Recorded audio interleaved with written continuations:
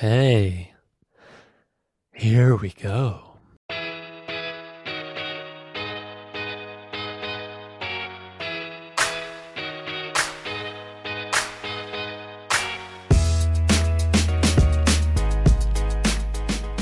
Welcome to episode 263 of the Design Details podcast. I'm Brian Lovin. And I'm Marshall Bach. And we're speaking with a weird pace. Yeah, I'm just copying you. How's it going? Pretty good, man. It's an auspicious day. And why is that? Today is the day of mine birth. Wow. Uh-huh. This is a special day. Another revolution. You're getting to spend it talking to me over the internet. What a I treat. Wouldn't have it any other way. I thought of getting you a gift, but I knew we would be recording, so. Oh, this is plenty. This is enough. I appreciate it. An hour conversation with me is more than a boy could ask for, really. Fuck, I'm actually spacing on the word where something is beyond value. Oh, invaluable? That's the word that I could not think of. Shit, I forget. What color was George Washington's white horse? I can never remember. Can never remember. Well, happy birthday, Marshall. And thank you, buddy. I'm so glad that I'm getting to see you virtually, digitally. Yeah. I've just been sitting at home in my pajamas playing Overwatch all day so far. Sounds like a good birthday. Well, yeah. When people listening to this here, it will be long past, but at least people will know that this day came and went and this recording happened, which is going to be a good one. We've got a good episode coming up, but before we get into that, I want to thank our sponsor, InVision Studio, for making this episode possible. InVision Studio is making it easier to build great digital products with you and your team for the modern era. It's a new time. It's a great time. We're in the golden age of building digital products, and the tools that we used in the past are just no longer making the cut. And we need something new, something forward-thinking, and something that takes into the considerations of what it actually takes to build digital products today.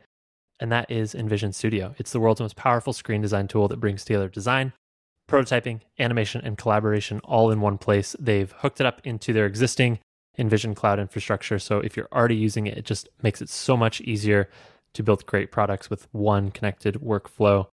Designers at companies like Uber, Zendesk, Salesforce, and Shopify are already using InVision Studio to prototype, animate, and collaborate on all the features that they're shipping that millions of people use every day, and you can do the same. They are in early access right now. It's free forever for you and for your team. Go to envisionapp.com/studio. Give it a try. This is a next generation tool for building digital products with collaboration, animation, and prototyping in mind. Go do it. It's free at envisionapp.com/studio. Thank you so much to InVision Studio for making this episode possible. Thanks, InVision Studio. Appreciate it. We appreciate you, and we appreciate you, listener, for getting to this point. Marshall. You made it. You made it 3 whole minutes in or something. Well, if they're listening at 1x, which yeah, mother true. of God, if you're still on 1.25x, what are you doing? That's some granularity. 1.25. I'm used to like 1.5, 2.0. That's too fast. Yeah. Well, I'm a speed demon. I find that comedy podcasts such as ours can't be thoroughly enjoyed at anything faster than 1x. Yeah. Are we under the comedy category in the podcast store? Like, yeah, I actually relisted us this week. Surprise. Appropriate. All right. What's going on? How did we do last week? Let's follow up a little bit. So last week we did our first interview. Yes. And or since the format update, and I think it went pretty well. The first interview on Design Details ever. Yeah, that would be stupid to say. Sorry. Since the update, and I think it went really well. I think Ihani was a great guest and had some wonderful insights. If you hadn't listened to it, go back and check it out. I think it was a really good one. Mm-hmm. But yeah, I hope to do that more in the future. Yeah, I think it was fun to dip back in. We're definitely still learning. I mean, I've been doing these sorts of interviews for a long time, but this is a new format with less time and it's not in the same room. So there's just a little bit of a different feel. So I think we have a little bit of learning to do as well to get those to continue to be better. I thought Ihani was an awesome first guest. True. But anyways, we'd love to hear what y'all, the listeners, thought. We hope you enjoyed last week's episode. If you want us to keep doing interviews, just let us know. hit us up on Twitter, Design Details FM, or reach out to Marshall and I. We had a lot of fun and hope you enjoyed it. Last, a little bit of follow-up. Michael Neprath, longtime listener, friend of the show. Friend of the show, friend of the pod. I think was one of the first people to ever leave us a review on iTunes. And since we've been asking for iTunes reviews, he went back and edited his and said, in all caps, still loving it. Which, Michael, you could have said still loving it and just nailed it, but you dropped the ball. Choosy beggar. I give your review 4 stars. Oh, gee. The review of his review. We really appreciate iTunes reviews. Those help iTunes know that people are listening to the show, helps us move up the charts, and helps more designers discover the show. So if you have a second, if you've been enjoying the show, we'd really appreciate an iTunes review. So thank you, Michael, for the update. And we're very happy that you're still enjoying Design Details. Indeed. All right, Marshall. Mm-hmm. We got some news this week. We sure do. We actually mostly have news this week. Yeah. Almost exclusively news. Entirely exclusively news, but I think this is plenty of stuff to talk about. So yes. This should take up the bulk of the episode. But you added most of these links in here, and I've gone through and looked at them, and this first one is fascinating to me.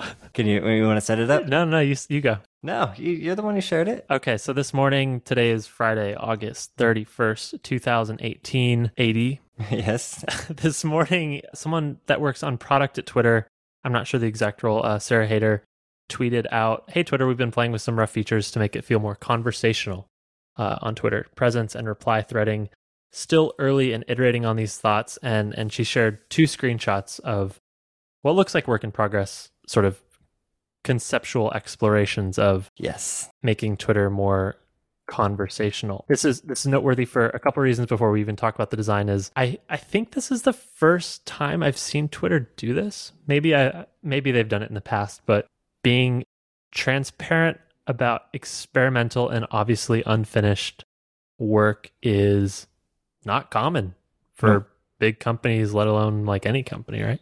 What do you think, Marshall? So I'm a caveat by saying I think this is like programmer art, or I don't know, maybe I just insulted someone really terribly by saying I think this is programmer art. I think you might have insulted a lot of programmers. Sorry, PM art? Is that better? I don't know. Well, yeah, not. Maybe explain like the design a little bit. This is hard to do in audio, but yeah, for people listening, let's try and set a little context. I'll put a link in the show notes and you can check it out. So the design, instead of having kind of a flat list of tweets under the seed tweet, I guess would be the way to describe this. Instead of the reply chain just kind of looking like a bunch of tweets under that, this looks far more like a chat app or a chat interface where when you say something, your bubble is in blue and it's all bubbly with avatars on the left, and instead of them being full bleed cells, it's very much more like chatty. There's presence indicators. Big ass green dots on there, and online status indicators. Yeah.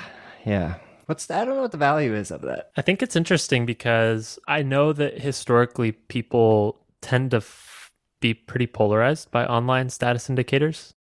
In one camp, it is a useful tool for collaborating with people. It's like setting appropriate context about the pace that this conversation will happen. For example, you see a green dot on someone, and you can set context that, I'm probably going to get a reply pretty soon.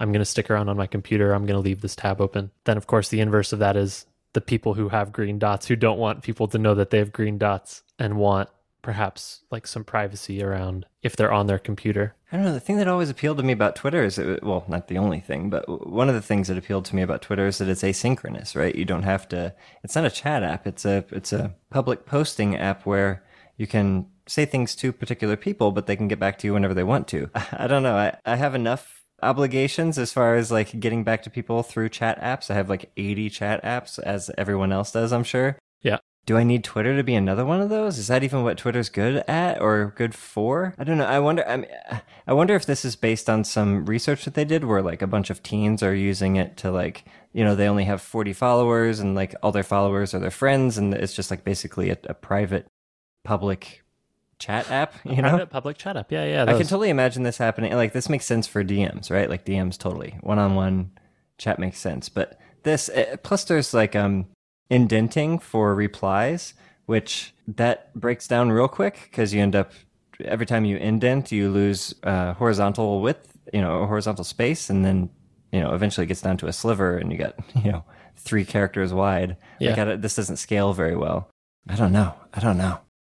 I think a couple things for me stand out with trying to build a chat-like interface into Twitter. And I guess, obviously huge caveats here is we're speculating. Like, we don't know a lot of the intent, a lot of the research. And like you said, maybe this is targeted at a type of user that maybe we don't fall into that category. So we're maybe even evaluating this as not a target user. Yeah, this can't be just a random thing. Like, hey, wouldn't it be cool if this has to be based on some sort of research? My thinking is, and one of the reasons that we're even building Spectrum is Twitter's really, really hard to have a dialogue on. As soon as you're replying to more than one person at a time, it becomes very, very easy for conversations to get forked and for those forks to become nearly impossible to trace or track in any sort of chronological way. It's a tree, right? Yeah, it's a tree where the branches are just insane. So, and that's just with 3 people. It's pretty impossible to follow a conversation with, dozens of people. Maybe this makes more sense on a small scale. Like, I'm just imagining, a celebrity tweets something and then everything after it is a conversation. That use case doesn't make a whole lot of sense to me. Yeah. But, that might not be what they're trying to solve for, in which case this could make perfect sense. I don't know. I guess we just don't know enough and they haven't shared enough about why they're doing it, but... Sure. I guess my speculation here is it seems like maybe they're trying to address that. Or maybe that's one of the problems is like, it's really hard to follow or participate in a conversation with more than one person. And the screenshot that Sarah shared is a multi-person sort of threaded chat with a single tweet as the parent.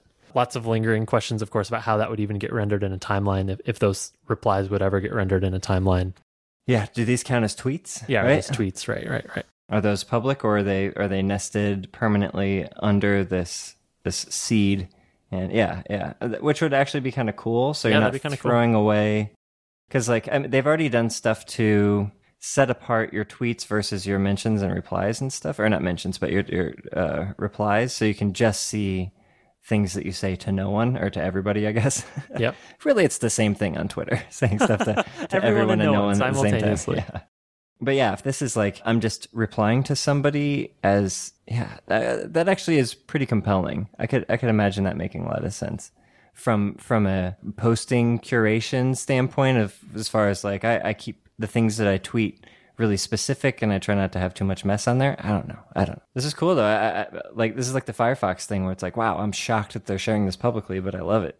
Yeah, maybe we can talk about that a little bit, because I think it's really not a normal pattern. It's not a normal behavior for companies to share unfinished work. And you can tell that this is unfinished and it's very exploratory. So, and it was retweeted by Jack. So it's very much in official capacity being sort of put out to the community for feedback. I'm curious, your perspective, certainly working at a large company, like, do you think this is a good thing? Do you think this is frustrating for designers who work there to have something at this stage getting sort of public critique at this scale? My guess is the designer never touched this. But here's how I think about it. Most large companies, I assume that the reason that large companies don't share this work in progress stuff widely, not only is it because they don't like to show unfinished work, but also because they don't want to let their roadmap become public so that any competitors can't catch up or beat them to the punch on a given feature, especially if it's a really good idea. I'm wondering if this is just because Twitter has no competition, Like, there's really no other player of their size in this space that's gonna, is like one feature fast follow away from taking over. You know what I mean? Mastodon, bro. It's federated, distributed Twitter. Sure. Oh yeah, sure. App.net. Oh yeah, that one. You remember App.net? That everyone's paying $5 a month for, yeah. Hey, I kind of like that idea. If everybody had to pay $5 a month for Twitter, I think there'd be a lot less bullshit on there. That was a good idea. Yeah.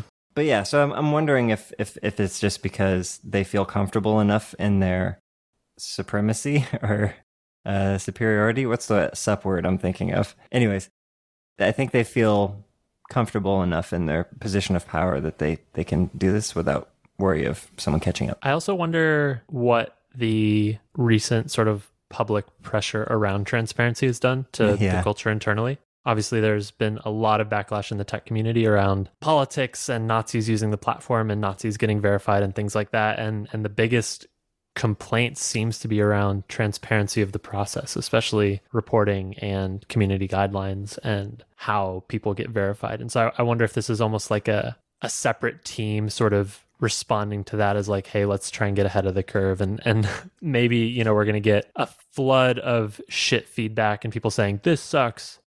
But maybe we're going to get some insights from people's points of view who we would never have gotten otherwise, that can help us identify safety and privacy and community issues before we ever actually ship them to whatever 400 million people. Yeah, I think that was the other aspect of it, that it's like, I mean, and this is something that we understand, but not everyone understands, as is obvious every time something bad happens and people go on Twitter and talk about it, which is, what if I were to tell you that there are different groups of people doing different things at large companies?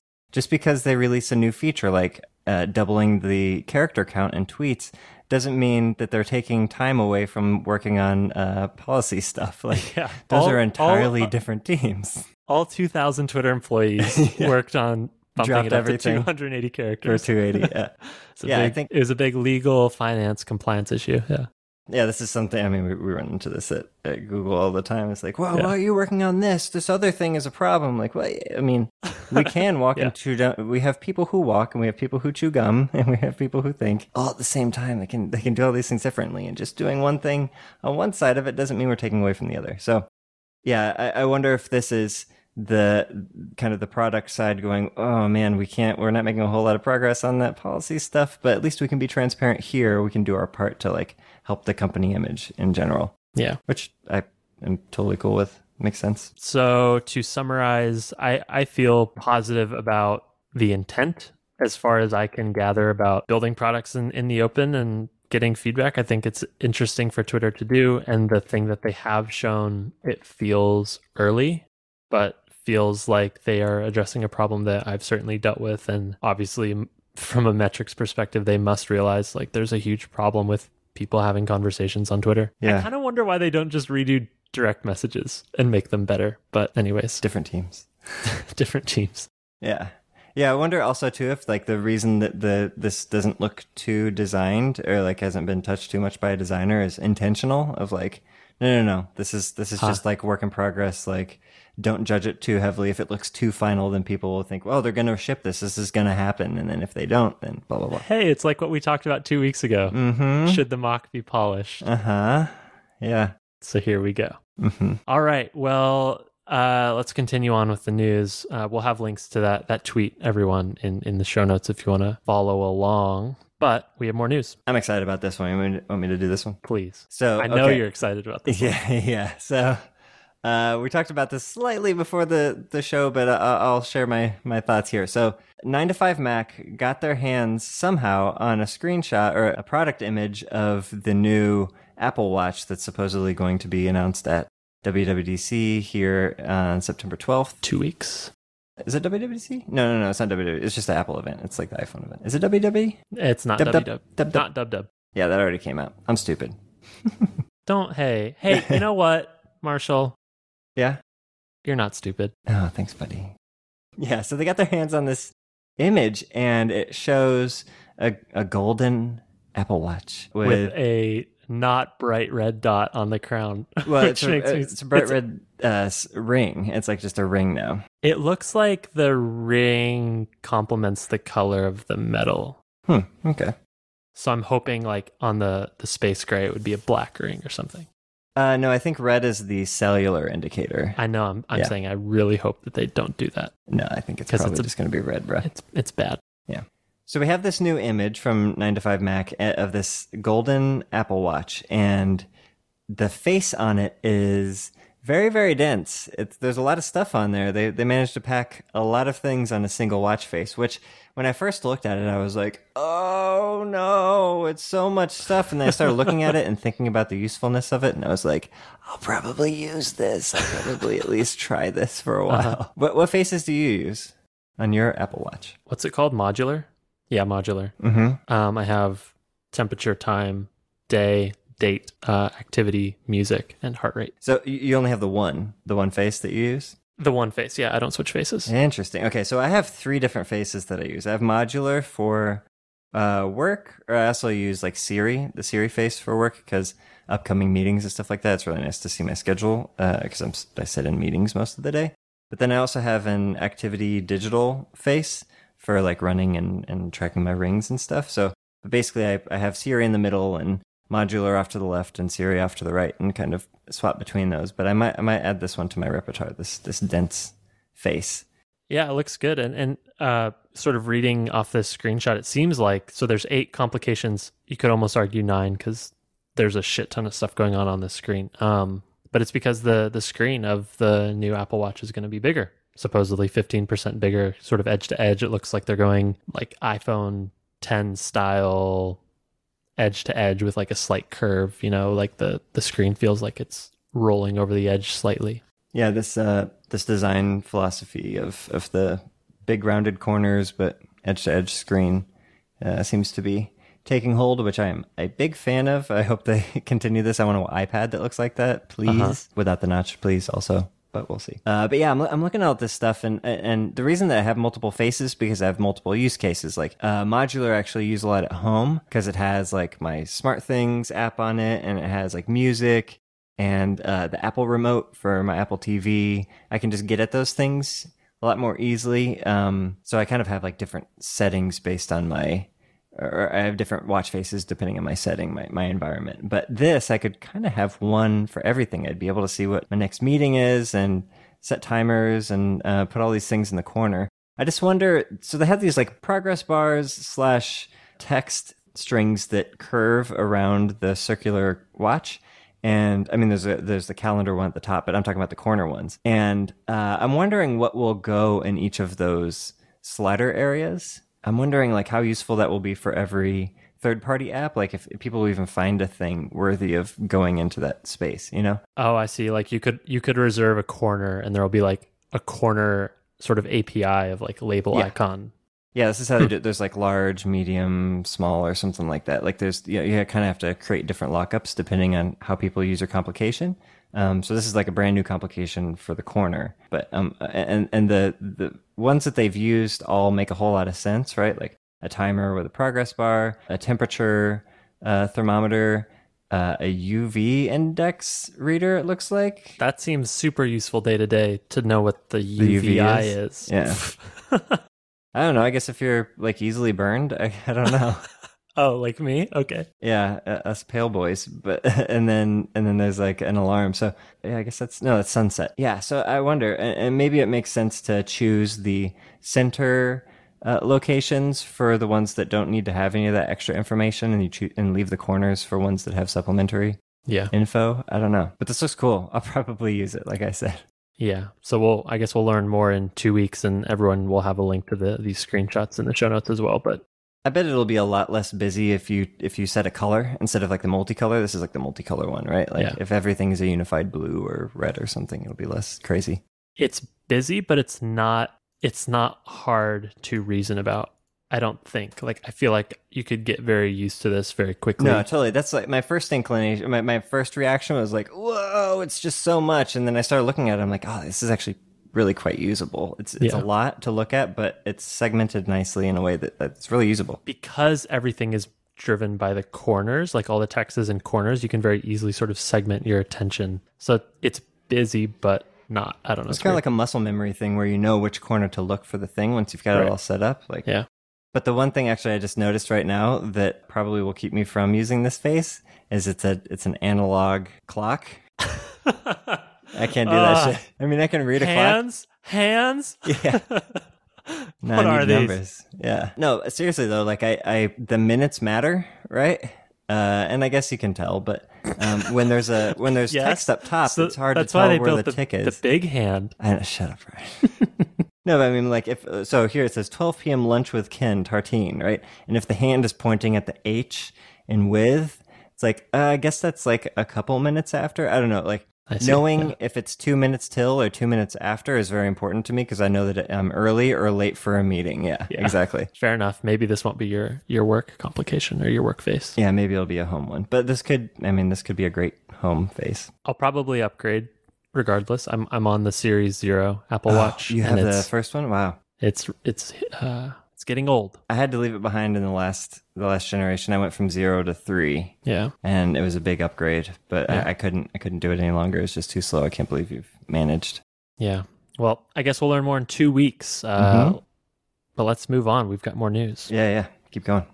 Just a small update. Principal, the prototyping application built by Daniel Hooper, who has been on the Design Details podcast in the past. I met him too, actually. One-man show building this software. Absolutely incredible to think that he's doing this alone. Principal came out with version 4. Dado. With a lot of work on video, which makes a lot of sense because a lot of applications are turning to video, especially every consumer app is like videos, what people are designing and building right now. And making prototyping easier for that format makes a lot of sense. Plus it's hooked up to drivers and stuff. So you can actually scrub and pause and control the timing. Plus I think they added a slow interaction. If you hold shift when you click on something, you can see the animations happening slowly, which is a really nice feature. Yeah. Animation scrubbing feels super useful. And that's actually one thing that I feel like every other prototyping tool seems to be missing now is like they hide that magic behind the scenes. Yeah. And you can adjust curves and stuff, but like playing with it in slow motion and frame by frame is hard to do. Yeah, you have to have a really high brain frame rate in order to really like catch all the nuances. I can see the world at 200 FPS. So that's Principal 4. Well done, Daniel. If you use it for prototyping, I guess upgrade. And if you don't and you're doing work with video, check out Principal. That's at principal4mac.com. And we'll have links to the release notes in our show notes. Always. All right, next. Chrome 69 is coming up. And we're starting to see some early screenshots of Chrome integrating Material Spec 2.0, which, Marshall, perhaps you can speak a little more to what 2.0 means in the material world, but the screenshots are round. There's lots of, there are rounded corners. So if you use Chrome, get ready for those border radii to go from about 2 to about 8 or 10. What is it, Marshall? I'm guessing it's 8. Yeah. This is, I mean, I'm a sucker for design systems and specs. I love reading through that. I absorb them into my being and I mentally refer to them constantly. So this is, I think this is really nice.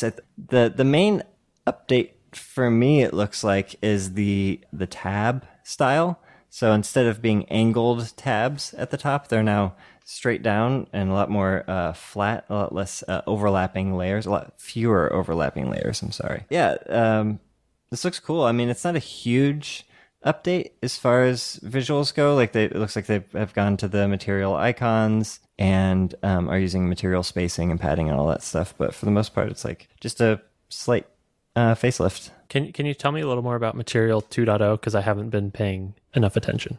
Yeah, I mean, you kind of got it. It's like a lot of rounded corners. I think it's just a more... Material 2.0. Rounded corners. Yeah, sorry, that's like making it seem less important than it is. It was a ton of work, I'm sure, but they, it inherits a ton from 1.0. Like, basically, I would say 85% of the rules are the same as far as padding and tap targets and all that stuff. Like, none of that changes. I think it's just some styling differences as far as like adding flat versus bordered versus raised cards and the corner radii on those raised cards. Everything just feels a little bit softer, a little bit more tappable, a little bit more friendly. Which it's strange that rounding corners can make something feel friendly, but it absolutely does. Yeah. Yeah, that is a weird paradigm. I don't know. It just looks softer, right? Like you, as a human, someone like shows you an object. Like the first thing you want to do is touch it, right? Like just to see what the texture feels like, and your brain just wants to touch things to add more information about that object. And we know that soft, kind of smooth objects are more fun to touch than hard, sharp objects, right? Like, so I think this is taking a very obvious physical reality and making it digital. Yep. It translates really well. It looks like that's going to be coming out in September. So for all you Chrome users, keep an eye out. Otherwise, we'll have a link to screenshots for people who just want to poke around the UI and see what's coming up. Yep, it's rounded, but it looks good. I like the material the material spec and the way it's evolved, and Chrome is my browser of choice as well. So good job to the Chrome team. Desktop for sure. Yes. Do you use it on your phone? No, Safari. Yeah, I know. Isn't that strange? Yeah. Right? But do you ever feel a need to use Safari on your Mac or Chrome on your phone? I use Safari on my Mac when I'm debugging websites, and that is the only time ever. Isn't that interesting? I know a ton of people who have this exact same setup, myself included. Isn't that bizarre? I don't know. Yeah, I feel it seems like people have these workspaces in their head for each browser. It's like I use this for these types of activities. Sure. Maybe there's like privacy or like login settings or something like that. I feel like I could benefit so much from using the same one on every platform, as far as like saved passwords and settings and remembering my tabs and history and all that stuff if I want to get back to something later. I'm actually making it more difficult on myself, but I don't know, it just feels natural to use Safari on phone, and I guess if I had an Android phone it'd be totally different, but on iPhone, Safari. But on Mac, I mean, that's not a Chromebook or anything, and I still want to use Chrome. Yep. I don't know. Maybe a poll. We should. Yeah, that's a good idea. We should do a poll. We'll put out a poll. I'll have to see how I would set that up in such a way that people could vote the right combination. It'd have to be 4 things. Okay. Yeah. We'll do a poll. Let us know what you think. All right. That's it. That's it for the news. That's it for the news. I think that's it for what we should talk about in this show. But I think you found something cool this week, Marshall. I did. Well, not this week. Well, you didn't find it this week, I guess. Well, now that I'm looking at what you have on the list. Yeah, I mean, I could talk about the thing I found this week and save this for another week. Go for it. Okay, fine. So, I like the video games. And they're... Okay.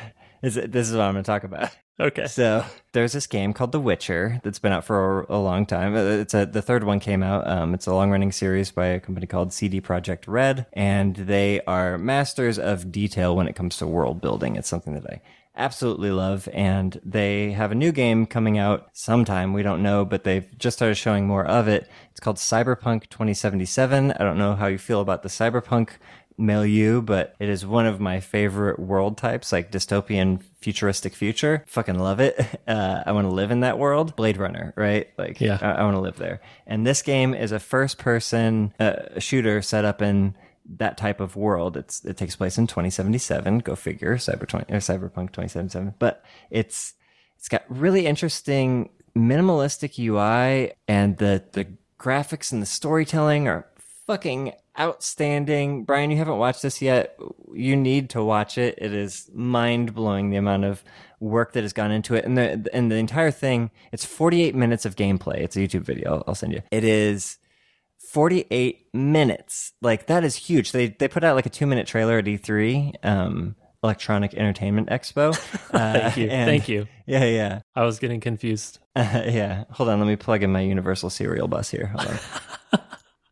Yeah, so they showed a 2-minute trailer at E3 and blew up the internet. Like, everybody was losing their minds. And then, a few weeks later, they come out with this 48-minute gameplay sequence that's narrated and it's uncut. It's just like a gameplay segment. It's outstanding. It goes to everything from like combat to decision trees with character decisions and upgrades to your body, as far because it's the future and it's all mechy and stuff. So like you can upgrade your eyeballs and your hands and stuff. So cool. I cannot upgrade my lumbar back is what I would upgrade first. No, it just got real. It got really real and sad. I would upgrade my shoulder. I would upgrade my poor knees. Yeah, my knees, man. I can't jump like I used to. But yeah, so that's my thing. Don't watch it at work.